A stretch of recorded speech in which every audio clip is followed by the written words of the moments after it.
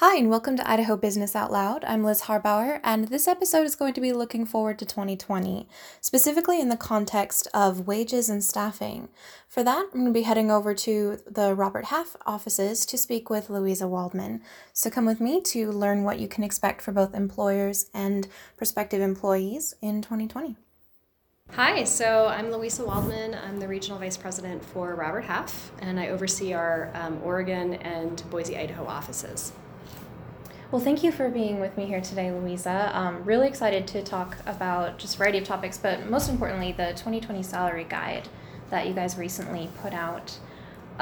So the first topic that came to mind when looking that over is a big topic that, all of us are concerned about. It is wages. And a topic that we hear about a lot in discussions on HR and staffing is how wages in Idaho compare to other states, because there is kind of a noticeable difference, especially from the markets where people are coming from to move here. What are your thoughts on that gap?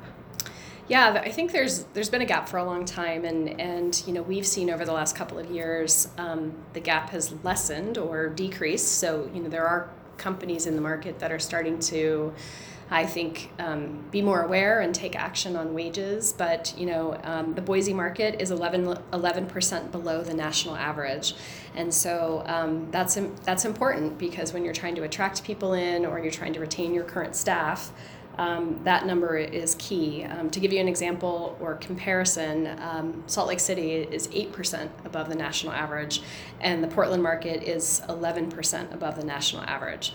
So I think in Boise or the Treasure Valley, employers haven't necessarily kept up, and that does pose a great challenge. What can businesses do to overcome that and be able to recruit the talent they need? I think there's, the pay is certainly key. People work for a living, for money, but I think we also find that there's a lot of things that employees really want in an employer. So they're looking for pay, and so that one way they could combat that, or they could address that, is obviously to review their salary information and to have maybe a longer term plan of how they can bring those wages up, if not immediately, on a I would say just an organized schedule. So, if by 2020, well, that's just next year, so 2025 or something, that's one way. But I also think employees want not just wages. They want a lot of things that I think are when they look at their total package. So we recommend thinking about, the employees' development. They want to be developed. That's kind of a priceless thing. And then I think you can also look at the benefits that you're offering. Healthcare benefits are really critical. We're also finding that people are really interested in wellness packages with companies. So when they think about what company they're going to go work for, what company they're going to stay at, they want fitness. They want wellness packages. They want, remote access or flexible schedules. And the traffic in the Treasure Valley is just ever increasing. So, offering that as a benefit can attract people in, or can help retain those people as well. So we can offer them a lifestyle necessarily, not, specifically just a number.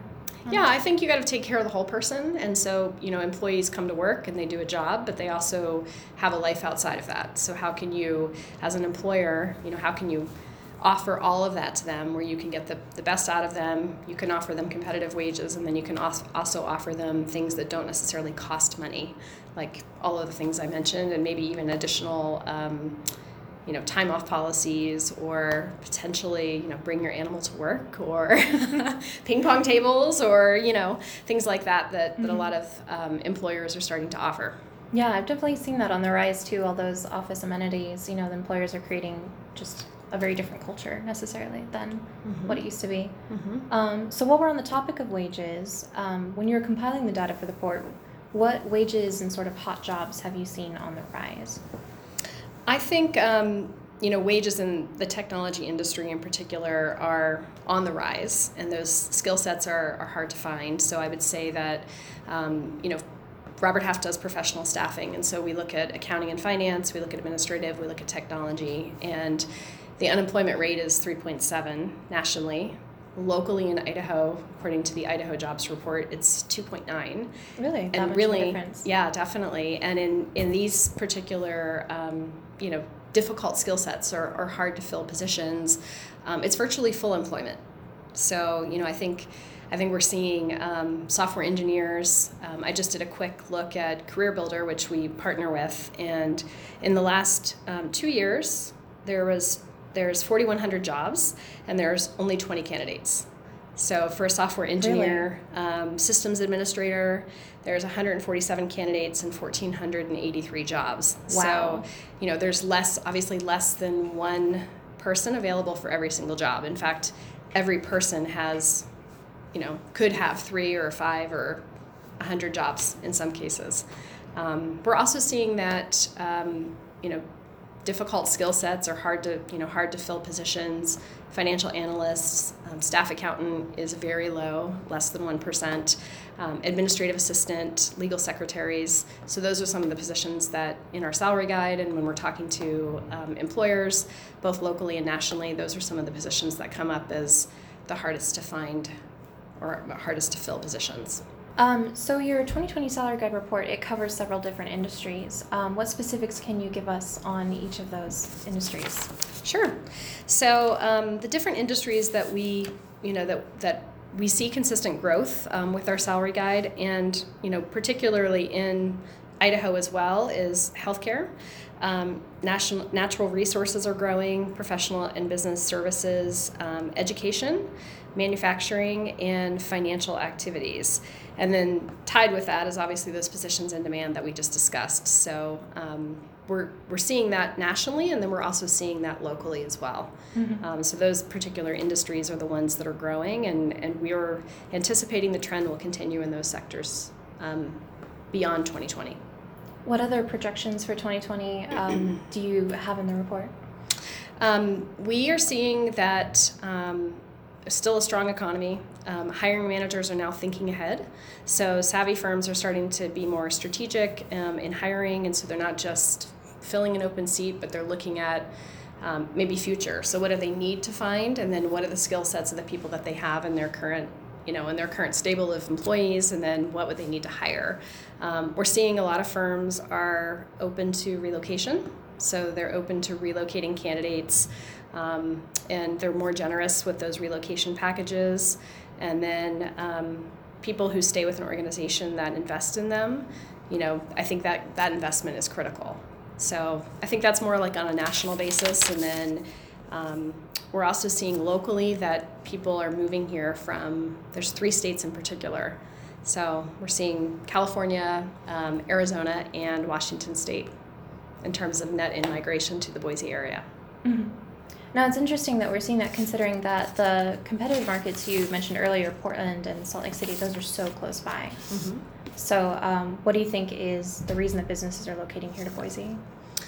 I think, cost of living obviously has a lot to do with that too. I'm not an expert and can't speak on what it costs to buy a house in Salt Lake City. But, if you look at a lot of the national publications, like Boise is listed at the top in many cases on places to live, places to retire, have an outdoor lifestyle. And I think that's attracting a lot of people in. And then, the market that those people are coming from, in many cases, we're hearing that they can't afford to buy property there, they can't afford to buy a house, or, the commute times in many of those areas is ever increasing. And so, people are coming here for the quality of life. And I think they have a great demand for wages, which is why the local economy needs to kind of get on board with taking a look at that so they can keep these people here and they can retain the people that they have on their staff. Mm-hmm. That kind of leads into my next question about the rapid growth that we're seeing and how companies can address this to recruit and retain talent. Yeah, so I think, we touched on a little earlier just the development of, staff. I think just the other thing I would say is we do a lot of surveys on, staff retention and attracting people. And what we found is that people really want feedback. So if you are an employer and you're either looking to hire somebody in, or if you've got somebody on your staff, they want more consistent feedback than an annual review. And, they also want discussions around what their career development is, what the succession planning looks like. So, if you want to retain people, you've got to ask the people what they want, and then you've got to develop programs that align with what those people want. Philanthropy was another thing that we heard from a lot of the up and coming generations that have recently entered the workforce or going to be entering the workforce, is that the culture is very important to them. So they're looking for companies that invest in them, but also invest in their local community. And so, the flexible work schedule that I mentioned earlier, possibly the remote access to work from home occasionally or maybe full-time. And then those almost intangible benefits that maybe don't cost a company anything, but provide a better environment for people to work in. Mm-hmm. So was there any data that you were surprised to find when compiling the report? I think we expected to see, growth. I think, we expected to see, interim professionals, the use of interim professionals is on the rise. Something that did surprise us is that candidates are quitting positions without another role in hand, Really? Which is maybe a little surprising because there is so many opportunities out there. But I think what you're finding is that if they don't enjoy the position where they're at or they're not getting what they need, they can quit that position and go find a new position, and there isn't going to be that much lag time because there is so much opportunity. So we're also seeing that job search restarts. So if the process takes too long for a company to hire, then they lose all the candidates that are in process with them, and they have to restart their job search or restart their candidate search. We're seeing a return of sign-on bonuses and a lot more salary negotiations, which I think you would expect just given the unemployment rate being so low and given that the supply and demand is so high. Mm-hmm. But the sign-on bonus hasn't been something that we've seen for quite a while. But now it's being used to really attract people into taking a position and, as a tool for companies to attract those people. And then we're also seeing that companies are relaxing their job descriptions a little bit more. So in the past, it's very much like we want these 5 things, they have to have these things. But now we're seeing that, if the person has the aptitude to learn something, that they may relax those job descriptions and be willing to take somebody that maybe has 3 of those 5 things. And those are some things that are a little bit surprising, but maybe not so surprising just given the supply and demand of the market and how difficult it is for companies to attract people. Yeah, that's really interesting. I remember hearing on a panel a little while back this talk of a shift to skill-based hiring instead of education. They're looking for people, like you said, with the aptitude to learn something, not necessarily, extensive background in that field. Yeah, I think they're having a difficult time finding people that have that experience. Mm-hmm. So as an employer, if you take the mindset that you can train somebody into a position if they have the right aptitude and the right attitude and the right cultural fit to your organization, I think there's a lot more engagement from that employee, and then I think it's more likely that you're able to retain that person because you're investing in them before they have the experience and you're helping them gain that experience. And it's almost like a partnership versus you have to come in with something and we're expecting you to hit the ground running. Mm-hmm. That's really true. Mm-hmm. So what major changes have you seen in the past year and do you see on the horizon, specifically here in Idaho? Yeah, I think, we are seeing just a lot of companies growing, and so a lot of hiring. I think, we are seeing that nationally there's a quit report that comes out, or, a jobs report that comes out about people quitting their positions. And right now it's predicted that 1 in 4 employees are going to quit their positions in the next 12 months. And that came out earlier this year. And so we're still seeing that as a major trend in this market.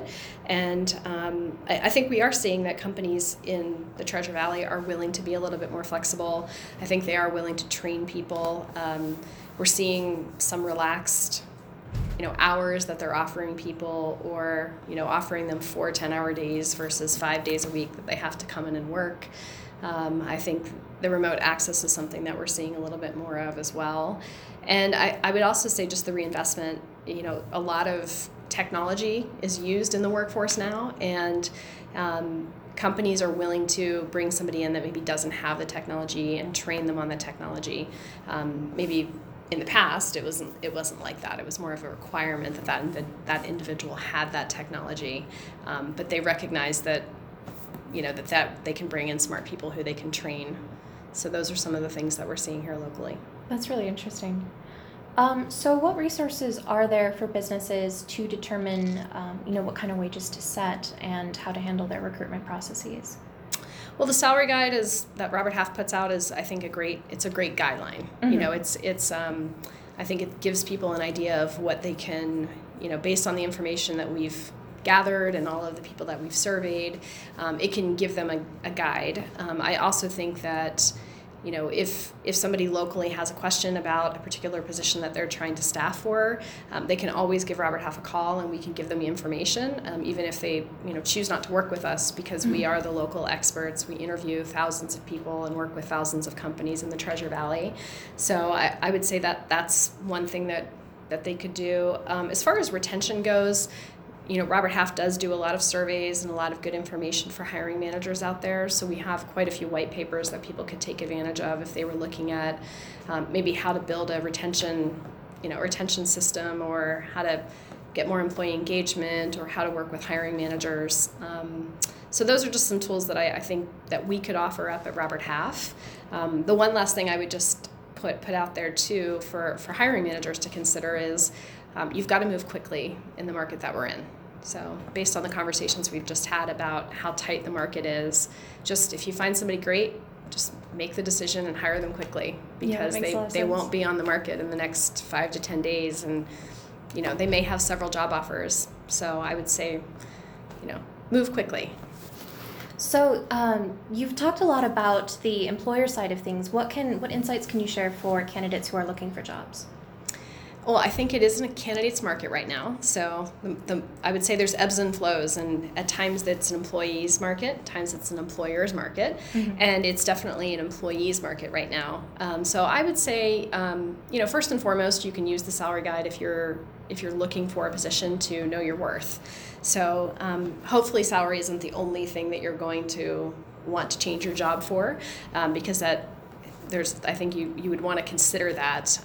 But knowing your worth and then representing yourself online is I think a really key thing that a potential candidate or a potential employee would want to do. So LinkedIn is one of those tools that Robert Half uses. I think a lot of recruiters, and really it's a professional network. So if you are looking for a position, you'd want to make sure that profile is up to date, that it has all the accurate information on it, that it really depicts you in the way that you want to be depicted. You can put out there that you are seeking employment or that you are looking for opportunities, and if you are working, it should be fairly private. So there's settings that you can use on LinkedIn to privatize so you can, you might not want your employer to know that you're looking for a position, and so that's one thing that you can do with LinkedIn. And I would highly recommend that you also connect with lots of people on LinkedIn. I wouldn't say it's definitely not. It's quality versus quantity. So it's not one of those other social media networks where you want to have as many likes as possible or as many friends. But think about who you might want to reach out to from a reference perspective. And if you're connected to those people on LinkedIn, maybe it's a prior employer or prior supervisor. That's one way that you can start to build out your whole process for looking for a new position, because employers will want to check references. And if you haven't connected to somebody in a while, find them on LinkedIn, connect with them, maybe send them a message, let them know that you might be using their information for a reference. And I think if you can be proactive, it helps a lot, because certainly looking for a position can be quite stressful. So I would recommend that. And then I think just networking is another way that you can, find opportunities, or you can build connections with people. But the social media companies use that, employers use that. So making sure that if you have other social media accounts, that those might be private. Mm-hmm. If you don't want employers to access that, because they probably will try. And I always recommend to people, or Robert Half recommends to people, that they build a brand for themselves using different social media and making sure that it looks the way that they would want it to look to a potential employer. So certainly would recommend that. It's gotten more common these days, right, to look into, prospective candidates, their social networks like Facebook, Instagram, not just LinkedIn, right? Yes. I think a lot of companies do look at that information, and they're looking for your brand. You know, what kind of information are you putting out there? What pictures do you have posted?